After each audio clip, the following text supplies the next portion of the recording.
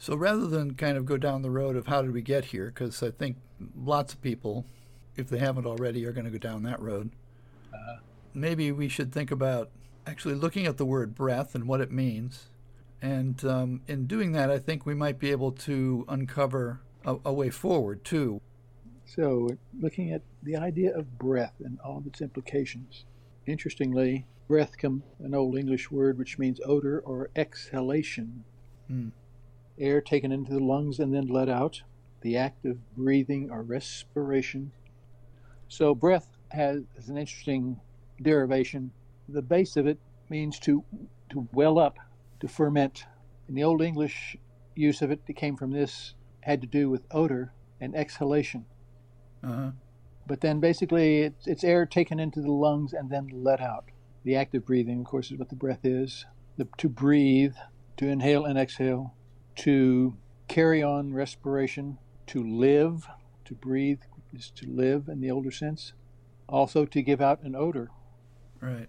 To give out or instill as if by breathing. The old poetic, to blow softly in speech or to sing softly. To whisper, to murmur, to breathe. To give or take time to breathe. To react with the air after being opened or decanted, and thus developing further in flavor, like letting the wine breathe. Yeah. To allow the passage of air, water, vapor, through us, through pores, which they say of fabrics, the fabric can breathe. To have a feeling of relief or reassurance, be able to breathe. To say something or anything, if you breathe a word of this to anyone, you'll regret it. So breathe, the constant moving of air in and out, flowing, mixing with other elements to create different flavors, different tones. Also, breath has been connected quite often with the concept of spirit. Right. And in a sense, it's even directly because someone will say, well, she breathed her last. Right. For when a person has died. And so the spirit has left their body. Exactly. Yeah, so it's so basic to life itself. It's basic to life. It's basic to whatever sense of identity, soul, vitalness that one possesses is the breath. So without breath, they're up a paddleless creek real quick. Yeah, I remember one of the big lessons in biology when I was in high school was what is the definition of life? And for a biologist, at least in 1971, whenever it was, for a biologist, the definition of biological life is that which respires. Yeah. And of course, there's anaerobic life too. It respires, but it doesn't breathe the same way we do. Right. Because it doesn't. It thrives in an oxygenless environment. Right. Anyway, so respiration is a kind of another way of looking at it, at breathing and breath. And of course, the respiration is an exchange. Right. To respire, as the word goes, to respire, to breathe back, and it also says in the dictionary here, see spirit. So the spirit is that breathing element. Wow. So it's right there in the definition. Right. Yeah. So it's a spirit coming back into something, or a sense of that. But clearly, no. I was thinking that the spirit of the situation, the life of the situation, and the breath of the situation are all very closely related. And it's powerful experience, breathing. All you have to do is get in a situation where you can't breathe for even a few seconds, and you literally right to your core, you can tell that life is at its edge. Yes, and it's also a fundamental part of certain religious practices to use the breath. Yeah. I don't know much about those specifically. I mean, I could never speak to them as somebody who knows them that well. But I do know that it is for many, many kinds of meditation. The way that you manage meditating is to focus on your breath. Because you can get so distracted. Your thoughts wander off in all sorts of different areas. And so the teachers always say, focus on your breath. Watch your breath. Yeah, come back to your breath. So this fundamental and intrinsic thing to us is something that we can pay attention to. Yes, and it always gets us back to the heart of things. It always brings us back from distraction. It gets us back to what is essential. And looking at the situation of how breath is so much a part of the pandemic, and of course, I don't know of any mother in the world who saw the video of George Floyd saying, "Mama, I can't breathe. Mama, I can't breathe." I don't know any woman who's been a mother could look at that and not feel her heart being torn out. Yeah. Because it's so deeply essential to everything that life is to us. And of course, it can be incredibly healing, as well as this religious significance of it. There's the healing breath, the 3,000 plus year old art of Qigong, which is the oldest of the traditional Chinese medicine foundations. It's all about breath. And the three classic lines out of that study is the intention guides the breath, and the breath guides the body. Moving the energy in ways that cure, enliven, balance. Again, bringing back to its essential identity, whatever has gone out of balance, whatever has gone astray, whatever has become blocked, or whatever has become stagnant, whatever has gone out of balance is brought back into balance by the breathing, and the intention guides the breathing. Yeah, that's the part I'm curious about. Yeah. The intention can be to free the breath, the intention to be, which basically frees the energy, the qi in traditional Chinese medicine. The qi is unblocked, the qi is flowing freely. To direct the qi, in the case of sending the qi to a place in the body that is in need, is deplenished and needs weight, so to speak, is overheated and needs cooling, is too cold and needs warming. Again, the intention guiding the breath guides the qi energy through the body, implying, if we take that seriously and considering the other things we're talking about, intention is where we can have the breath be doing its best to cure, to heal. And our intention gives us a way to work with breath. So it's not just a case of we have it or we don't, but rather we can direct its essentialness in whatever situation we find ourselves in. If we want to get at the life and release the life of the situation we're in. And that applies to environment. It applies to certainly the health crisis.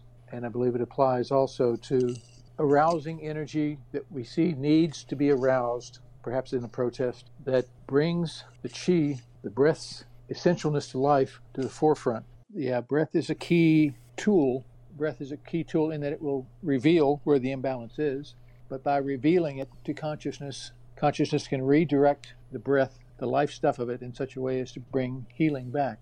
I can't help thinking that the planet Earth has a planetary intention, and the redirection of breath by these different means accomplishes something that, of course, from our perspective as human beings, feels very much like a catastrophe. Mm-hmm.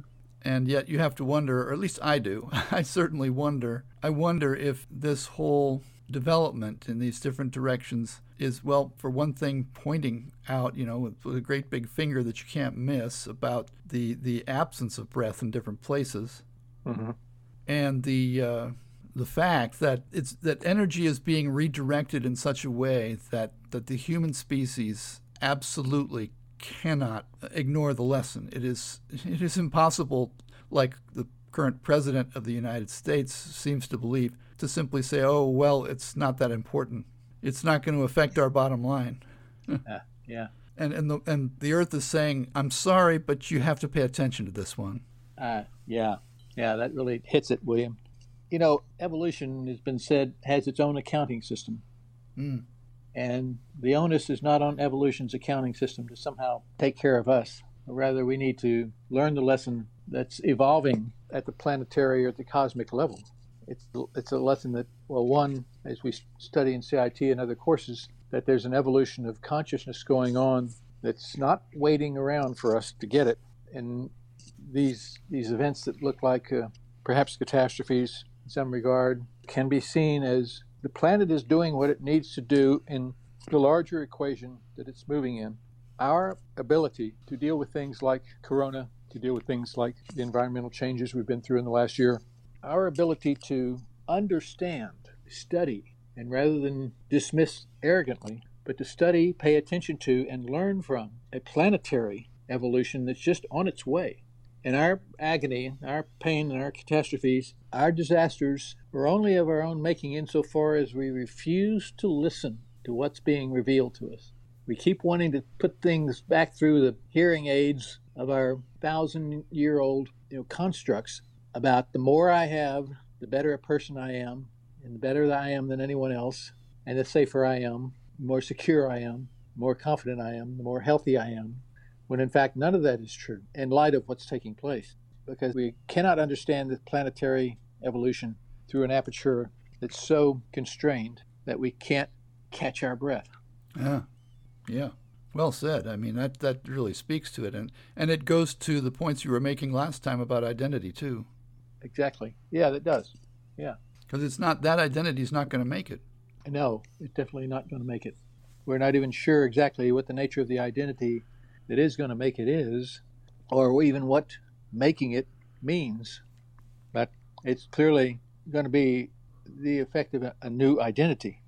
The old identity cannot make it, cannot understand it, cannot see it, refuses to see it, refuses to even look, or refuses to even wonder if there's an identity that needs to be exposed, when right in front of us is an evolutionary process taking place that's screaming at us to understand what we really are in this process, to understand what we really are. Just because we're co-creators doesn't make us top dog. Yeah. Obviously, we try and support our neighbors, try and be helpful to each other to get through this period. But I think that if we're going to really take a full breath and help other people take a full breath and direct that breath in a way that's going to correspond with the ultimate balance of the evolutionary process, we have to keep moving the discussion away from the identity that blames and bitches and moans and ignores and downplays. We have to continuously, in our talks with the people around us, when asked our opinions of a larger body or in terms of our governments, we need to keep moving the conversation in the area of allowing us or urging us, commanding us to re-identify in a wholly different way than we have up to now. And I think that's what the revelation has to do with also. But we can't go back the old way, and there's no point in chewing on how much the old ways have gotten us in this mess, but rather we have to move ahead, and it's got to be with a new identity. My apologies to Albert Einstein, something along the lines of the state of mind that created the problem cannot solve the problem. Yeah. So true. So true.